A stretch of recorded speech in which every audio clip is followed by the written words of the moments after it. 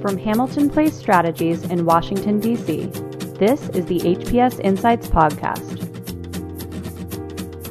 This is an exciting episode for everyone. We have reopened our crypto series, Convos on Crypto, because our good friend of HPS, Aaron Klein of Brookings, agreed to come on this week in perfect timing around the president's executive order on cryptocurrency. So we're gonna dive in and get Aaron's thoughts on the executive order, on the Russia-Ukraine conflict and the impact on the global payment systems, what China's doing, and what the U.S. is debating around CBDCs. So hope you enjoy this one, the latest edition in our crypto series.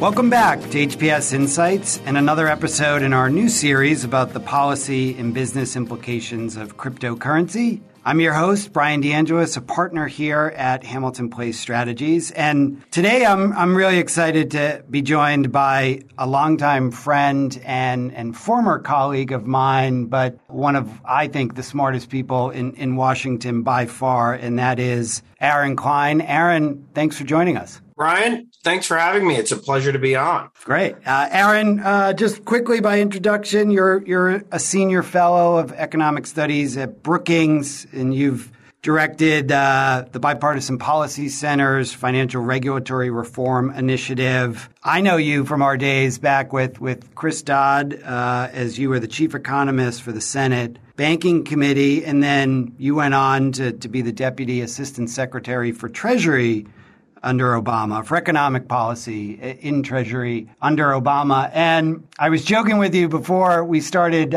taping that I keep feeling like I get lucky on crypto, where we were supposed to tape this Monday morning. And for scheduling reasons, we decided today's Friday, we'll bump it to Friday. And in between, we got a White House executive order on cryptocurrency. So now I get to sit here with an expert who's been in that room and ask for your hot takes on the EO. So what was your reaction to the executive order? What were you expecting here? Well, Brian, it's always better to be lucky than good. And in this space, we are fortunate to have this big thesis by the White House that came out this week.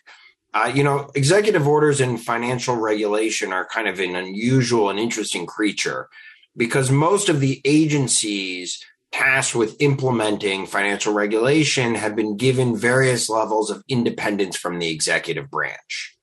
And so when the White House says an executive order, it often carves out the so-called independent agencies to give them more latitude. In financial regulation, what we've seen in the past several administrations is the use of these executive orders as a way to communicate to both the agencies and the outside world the administration's game plan, with the hope that the people the administration puts in place into the executive agencies, into the regulatory agencies, execute a vision that has some similarity in this space, and the executive order and the reports required from it serve as both timelines and demarcations that the White House can ensure that the agencies are engaging in the process and a level of transparency for both the White House and the public as to where the agencies are headed.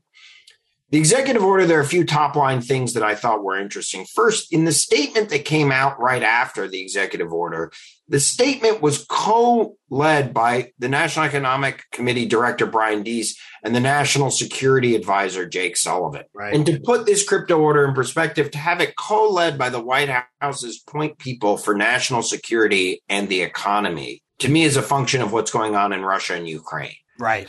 There's always been a foreign policy element of crypto. It has never been more important now, in which the West is using economic sanctions as a response to actual physical war occurring in Europe. And so I think that the text of the executive order may not have changed radically, but the people who are involved and the statement by the White House that they're going to really look at this issue, not just from the economic context, but also from the foreign policy perspective is important. Yeah, I think it's critically important. And that's a point I made. I'm sure you were in a similar boat. I got a lot of calls from friends in New York working on Wall Street. What does this mean? Should we be afraid of this? Should we be nervous? And my response was, no. On first blush, an executive order should be welcomed by you all. This is a moment where the federal government is saying crypto is real and crypto is here to stay, and we need a unified approach. We've got a long road on what those regulations look like and what Congress does, and that'll be debates for another time. But this was a little bit of a stamp of approval, although I'm completely with you. I think the war in Ukraine and Russia's invasion, the economic sanctions, kind of said not only is this a real economic tool that we need to be looking at in terms of a consumer protection lens, but this is a real thing globally that U.S. needs to be leading on before this is, something we don't have our arms around and control on. Now, look, the payment system has become a tool of policy in a way that hadn't happened in the 20th century, right? And you can see this writ large in foreign policy glaring in what's going on in Europe, but you can also see its tools in domestic policy, right? We're old enough to remember that there was a period where online poker became a craze and a fad in the United States. And how did Congress respond? Well, it shut down online poker through the payment system. Right. It required banks to essentially debank online poker platforms, right? Which is kind of stunning when you think of all the other illicit activity that occurs online, in which the payment system is really just an information gatherer, right? Structurally speaking, the idea was crime involves money. Money is more easy to track. Give us information about the money, and that will help us find the crime. It wasn't, let's use our payment system to try and stop activity X or Y. Now, that happened starting domestically with online poker. It's now very much a big deal internationally in Ukraine. And this is why crypto and digital money is such a different threat to that level of control. And I think the way the executive order in the White House is reacting has been framed more impactfully by the potential need to maintain control. Now, the first one says, well, that's going to be bad for crypto because control means trying to stop things. Right. And, when I served in the Obama Treasury Department, the IRS came out with a rule essentially defining Bitcoin and other cryptos as assets, not as currency, which had a very chilling adoption on its transactional effects domestically because of the tax consequences. Right. Here we actually see something a little bit different. When you look at the White House executive order, there's now a lean in that the U.S. needs to be thinking more aggressively about digital currency in order to make sure that the system doesn't leave U.S. control. If you just look up the executive order, the acronym CBDC appears 34 times. Right. And a lean in now saying, well, wait a second, we may need to have a digital currency to either keep the U.S. in charge as other countries like China and others go into a CBDC, or allow for easier information and easier tracking of transactions. I think there's a belief that blockchain technology creates more secrecy than dual book accounting. And I'm not sure that's a factually accurate belief. Yeah, I don't think that's true. Yeah. Right? I mean, just think about, right? Dual book accounting's been with us, 600-700 years? Yeah. And think about all the colloquialisms in language that are related to problems in dual book accounting. Cook the books. Right. Hide the books. Yeah. Right. Open your books. All of these are terms of art that we use, in modern language to convey lots of other thoughts, almost never in an accounting context. Right. But all of those terms are derived from fraud or lack of trust through dual book accounting, right? I mean, how long will it take till it says show me the node or unwind the ledger? Right. From a crypto system. And I think this is one of the most promising. I mean, I personally think there's a lot of promising technologies and use cases coming out of crypto, and I'm using air quotes there for our listeners because I think that's become a term that's just broadly defining a very big ecosystem. But blockchain and that technology, I mean, like dual book accounting, I think is going to really disrupt a lot of markets. Well, it ought to, because Americans pay too much for recording things. Anybody who's bought a house and paid for title insurance, which is one of the lowest payouts of any insurance. Yes, look at a land registry. Go to your county office land recorder.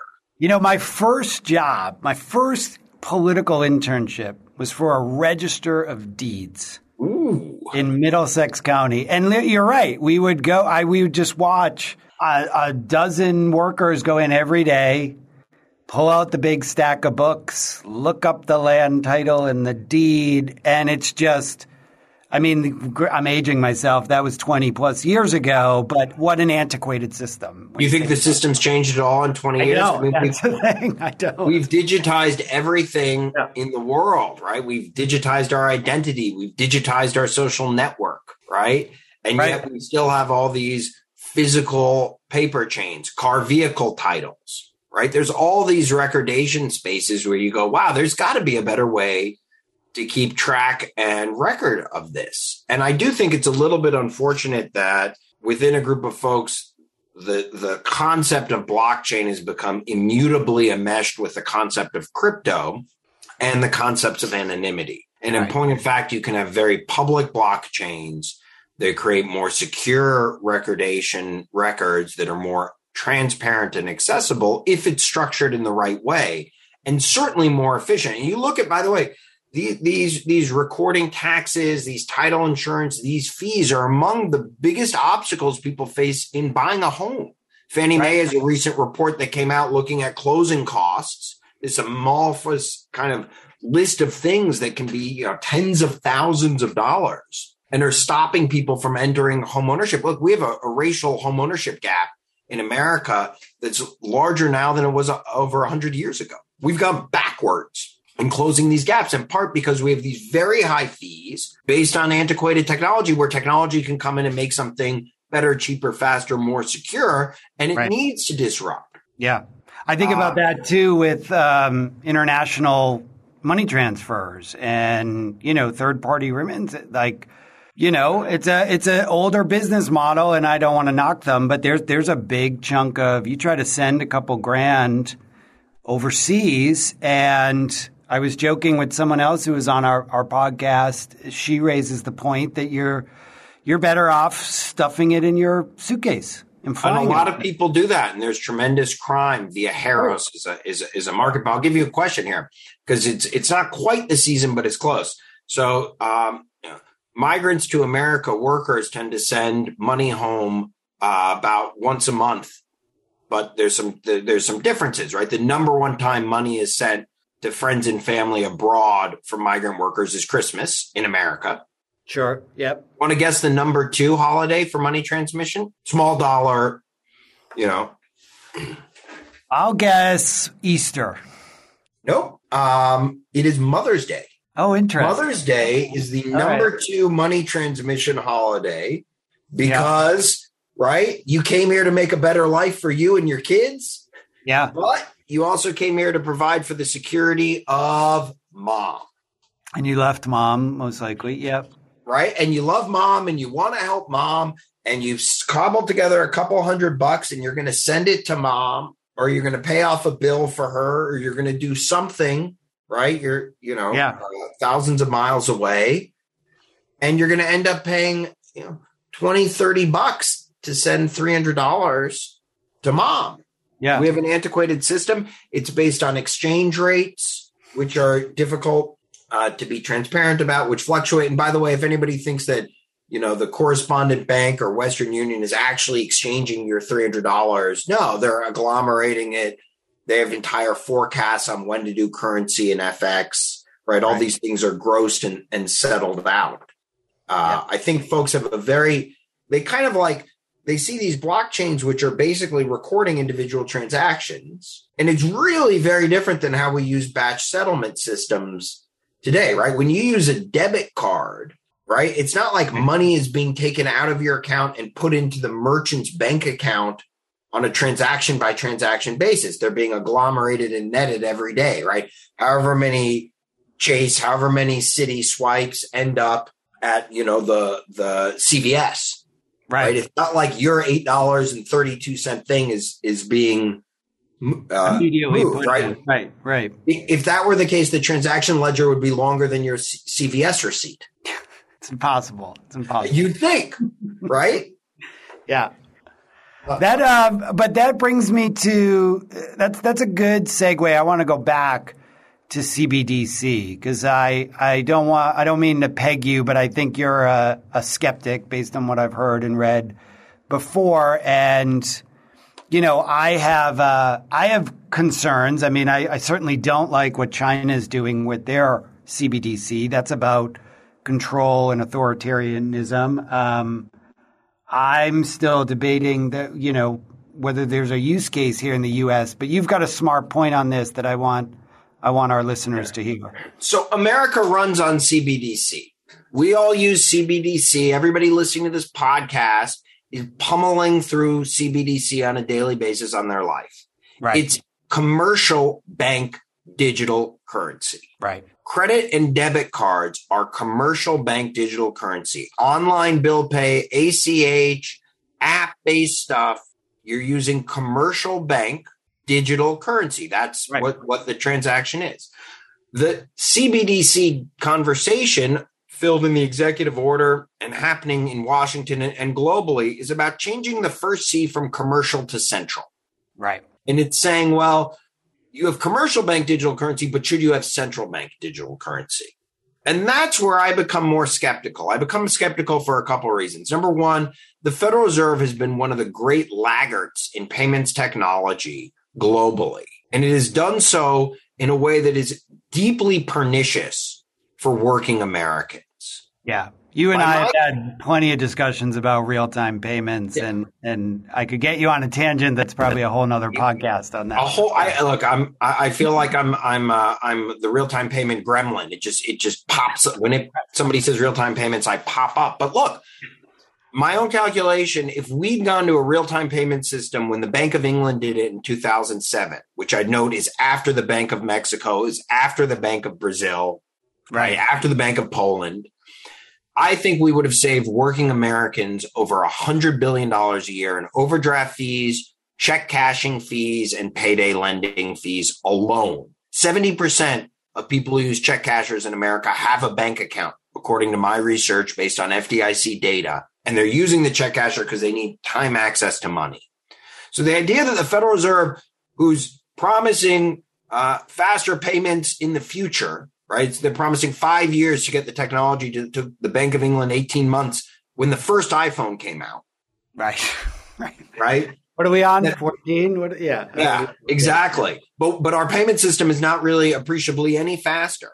Right. The idea that they are going to be the beneficiary, their central bank digital currency is going to unlock new technology and they're going to be at the vanguard of benefits for society. I find no track record to support that. To the contrary, I find bank CEOs in yachts named Overdraft who've really enjoyed the Fed's slow payment system to the tune of profits. So why are we going to switch from, and by the way, the commercial banks are investing in faster payments. The Clearinghouse Real-Time Payment Network, Zelle Real-Time Payments, right? Yep. And so why are we going to move this? Years ago, by the way. Ago. This is not, These things are online now, which indicate they had the vision to do it years ago, right? Yeah. The Federal Reserve had a task force called Fed 2020, which was all about how they were going to have a better payment system. They started this thing, 2008, 9, 10, 12. 2020 came and nothing did change. There was an announcement right before 2020, that they were going to build something in 4 or 5 years. In part, I think they couldn't have the 2020 task force go into 2020 with nothing. Right. So, now you brought up China, and everybody's hyped on China, and there's a deep misunderstanding about what's going on in China. China leapfrogged America's payment system in three different ways. Number one, they moved from cash to QR codes and digital wallets. despite having billions of debit cards issued by the Chinese government, by giving you, bank accounts for your government benefits, people didn't use the cards. And they didn't use the cards largely because the merchants wouldn't take the fees. And they went from cash really quickly to these QR codes, which is a whole different technology, very, very, very brought in smartphones and enabled. 2, they got out of the banking system. This all migrated to Alipay and WeChat Pay, Chinese Amazon and Chinese Facebook. Right. And so the payment system left the banking system largely, disintermediated it. Whether that's good or bad, in advance or not, different conversation, different topic for a different podcast. The Chinese government didn't like that. They didn't like the growth of the Chinese tech firms. Look at what happened with Jack Ma and Alipay. Right. Right. Yep. And the push into CBDC is a ramification of that. It's reining in tech. It's moving payments back to banking. It's recalibrating the power between these various companies in China and their relationship with the government, private banks, private tech firms, and maybe I should air quote both of the words private there for our conversation, sure. And moving back into payments and control. And, you don't have to be a sophisticated China watcher to understand when China rolled out their pilot for CBDC for the government, they did it in the city of Shenzhen. Shenzhen, which is China's attempt to recreate Silicon Valley right across the bay from Hong Kong, is the home of WeChat Pay. Right. So imagine if the U.S. government said, we're concerned about the growth of online book sales, and we're going to start an online book selling government entity, and we're going to happen to locate it in Seattle. Seattle, yeah. I think we don't know who they're targeting. Right. There are a lot of cities you could have picked. Yeah. The Chinese government picked Shenzhen as a point to say to WeChat, whoa, we don't like the fact that you're integrating essentially Facebook and Visa, to think of American concept, and we're going to put in the government system and we're going to pilot it in your hometown. Yeah. And so we misunderstand. The final point I'll make on that is China's leapfrog of their technology could have gone globally dominant pretty quickly. Right? In America, you had a group of people in New York in the late 50s, early 60s who didn't like having to go to the bank over the weekend and take out a lot of cash, and they didn't like carrying their checkbook on them. And so they sat down with a group of restaurateurs and created something called the Diners Club. Right. And fast forward 20 years later, and these little plastic cards are global dominant forms of payment. Right? When America came up with a payment evolution, we radically exported it globally and created powerful networks of American-based companies, right? That then, give us significant political and economic control around the world. Witness Visa and MasterCards leaving Russia, right? Yep. China had this technological leapfrog, and then they started not allowing non-Chinese people to put money in the system. Right. You had to have a Chinese bank account to upload money at various points. You had to have Chinese situation. Yeah, you can find AliChat and WeChat Pay in your local Walgreens, but a lot of that had to do with globalization of forcing Walgreens to do it in China and providing opportunities for Chinese tourists abroad. But they really controlled the system, right? Keep in mind, China invented gunpowder hundreds of years before Europeans. Yeah. But they didn't use it to go and colonize the rest of the world. Right. So just because you have technology, I think we have a Western view that when you have technology, you're going to use it for export and domination really quickly, not for internal domestic control purposes. Right. So we've got a few minutes left here. What are you watching in this space? Like, what's next? So the EOs come out. It'll be a few months. McHenry's working on legislation. Loomis is working on legislation. I think the Russia debate will continue. What's exciting about this space to you, and where do you see it going? Well, a few things. One is I think you have to keep an eye on how the space evolves in relation to war and economic sanctions, right? We're fighting a war in Europe on parallel battlefields, right? Russia and Ukraine are shooting at each other, and we're constricting the flow of payments and goods and capital and trade and money in and out of Russia. and the how crypto interacts with this space is really a test case.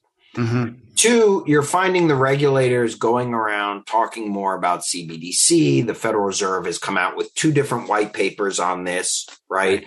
And I think there's a very technical conversation that needs to be engaged at the technical level, with the Boston Fed having their Project Hamilton paper coming out, because they've put a few forks in the road on design of how open the system is going to be and how not. 3, you have lines starting to form about what CBDC and crypto is as it relates to efficiency and inclusion and what the role of government is. So you have one group of folks who say, look, a CBDC can have tremendous financial inclusion capability. That logic tends to lead you to also say, well, then the government should be providing direct accounts and digital wallets to allow people to access their digital money. Whether that's Fed accounts, an idea put out by Morgan Ricks and Lev Menard that's gained a lot of traction and popularity in the Hill. Brookings just published this week a piece by Tim Masad and Hal Jackson proposing treasury accounts, right? And then you have the Federal Reserve saying, we don't want to do Fed accounts. Right. Whether they say we don't want to or we don't have the legal authority. Often legal authority is code for we don't want to, because when they want to, somehow the legal authority's always been there. You find a way, yeah. Right?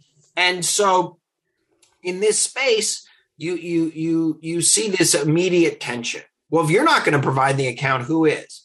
I think it's very interesting. The President's Working Group on Financial Markets, which put out an earlier paper on stablecoins. On stablecoins, yep. Really prioritized the Federal Reserve to be the uber regulator of crypto. And they did it by saying that not only issuers, but digital wallets should be subject to Federal Reserve supervision. And it was done in a very, very quiet way, which I'll say to the folks in the podcast as a treat for those who've stuck through to the end of the conversation. When you look at the language in the President's Working Group, they talk about all stablecoin issuers need to be insured depository institutions. Now, Brian, you've been around this town a long time, and you know that insured depository institutions, IDI is the acronym, is the easy way of saying banks and credit unions. Anybody who offers an account with deposit insurance. Otherwise, you say banks and credit unions. That's what IDI means in regular parlance in Washington. But when you saw what the President's Working Group did, they footnoted it. And in the footnote, they only referenced the FDIC's deposit insurance. So even though they use the term that's for both. Yeah. Yep. So when you dig in and you say, well, why is that? Well, if you offer FDIC deposit insurance, then you have to have a bank holding company. If you have a bank holding company, you're subject to regulation by the Fed at the holding company level. If you have a credit union, you're not subject to Federal Reserve regulation. You're just by the NCUA. So a credit union, you would think, by definition, is an insured depository institution. And in general, when you see that top line language, you're like, oh, okay, banks and credit unions are the ones we want to drive stablecoin issuance and digital wallet into the banking system with bank regulation. Oh, no, contraire. When you read the fine print, it's only we want to drive this into the system that's regulated by the Fed. Interesting. I'm going to have to go back and reread that. It is, and it's telling that the Fed wants the regulatory authority, the intellectual capability and platform, but not the requirement that those benefits then get passed on to consumers as it relates to creating low-cost accounts. Now, by the way, I'm not saying that that's necessarily a good or bad idea, right? And sure, my earlier comment, you've seen, large commercial banks, really make aggressive moves reducing overdraft fees recently with absent any legislation or regulation staring them down the throat, right? Meanwhile, the Federal Reserve gives lots of little banks regulatory pats on the back for having huge reliance on overdraft fees for their core business model.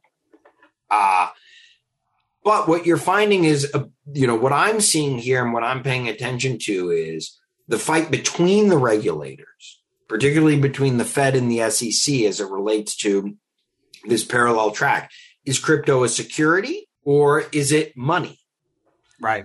And then, the various studies required by this executive order are going to start coming out. There are going to be lots of meetings. There's going to be lots of conversations. There's going to be lots of hearings. I'm skeptical that the Hill will legislate. That my read. Yeah, I don't think anything will actually get passed. Yeah. But when you read what the Fed said in their white paper on CBDC, they said, well, we love legislation, but we really want Congress to signal it's okay. Yeah. And, you're a creature of Congress and you get this game. How can Congress signal the go-ahead without passing something? Without passing a bill, right? Especially in today's environment, yeah. So, and who decides when they've gotten the signal? Who's sending that signal, right? Right. And we're in a midterm year, and But it sounds to me like the Fed is going to decide when it's gotten the okay from Congress. Yeah. And is that the chair and ranking? Is that some level of bipartisanship? Is that a simple majority? What is that, a bill out of committee? Is that a press conference? Broadly speaking, I think we're going to, have to ask ourselves, if Congress continues to polarize, what is bipartisanship through executive action? Right. Well, another podcast topic. Yeah. That is, I don't think that we're going to get the stablecoin legislation that the president's working group requested. So then the question also becomes, how is that regulatory ball going to advance absent legislation? And, the final question is, markets always work until they don't. I'm constantly reminded, my first job in the Senate for Senator Sarbanes, I came on when it was a 50-50 Senate and Democrats were in the minority. But we were working on what would happen if the Senate flipped and we were in the majority. And I believe CQ said that the banking committee had the widest intellectual swing between then Phil Gramm from Texas to Paul Sarbanes of Maryland. And when Jim Jeffords switched, we had a 12-page agenda ready to go. And we rolled out a press conference, 12-page agenda. You can find it digitized somewhere since the documents have become digitized, but not money. Right. Do you know how many times the word accounting appeared in that 12-page agenda? Yeah, 0, I bet. Correct. Yeah. Right. Yet, if I say Sarbanes, most listeners in this podcast will probably play word association. Yeah. Right. So, the dominant issue is often the one that you don't see coming. Yeah. And in the world of crypto, there's potential ways, whether that's sanctions evasions, whether that's a blip in the market, whether that's continued bullish growth and appreciation of these currencies, which are driving ordinary consumers. One of the statistics I pay the most attention to is a poll from Morning Consult that came out that showed African Americans had twice the rate of crypto ownership of whites. Interesting. You don't find many assets where that's right. Yeah. And so, I think there are different layers upon the politics of crypto that haven't yet seeped into Washington because they don't fully understand how it's been being digested across America. I'm with you. And that maybe that's a good place to wrap. I think this is a topic that Washington is just starting to, dip their toe in and understand. And I started by saying, I feel like I keep getting lucky in crypto. A colleague of mine held a dinner it must have been last June, or maybe I'm going to mess up the dates now. Maybe it was July. It was a Tuesday night. We got some friends together to talk crypto because we saw this as a potential issue maybe for later in the year. The next day, the infrastructure amendment drops and this town just catches crypto fever and we're off to the races. But I think we're just kind of at the second inning of this, and we'll have to have you back on when we get deeper into the game. It's a pleasure. You've had a great group of folks. I've been excited to join your illustrious guest list, and I'm always here for you, Brian, and happy to engage in the future. Great. Well, thank you for joining. And to all our listeners, thanks for tuning in to another episode in our crypto series, and be on the lookout for more as this is a topic we'll continue to explore. Thank you for listening to the HPS Insights podcast, produced by Hamilton Place Strategies. For the latest updates, follow us on Twitter at HPS Insights and follow us on the web at hamiltonplacestrategies.com.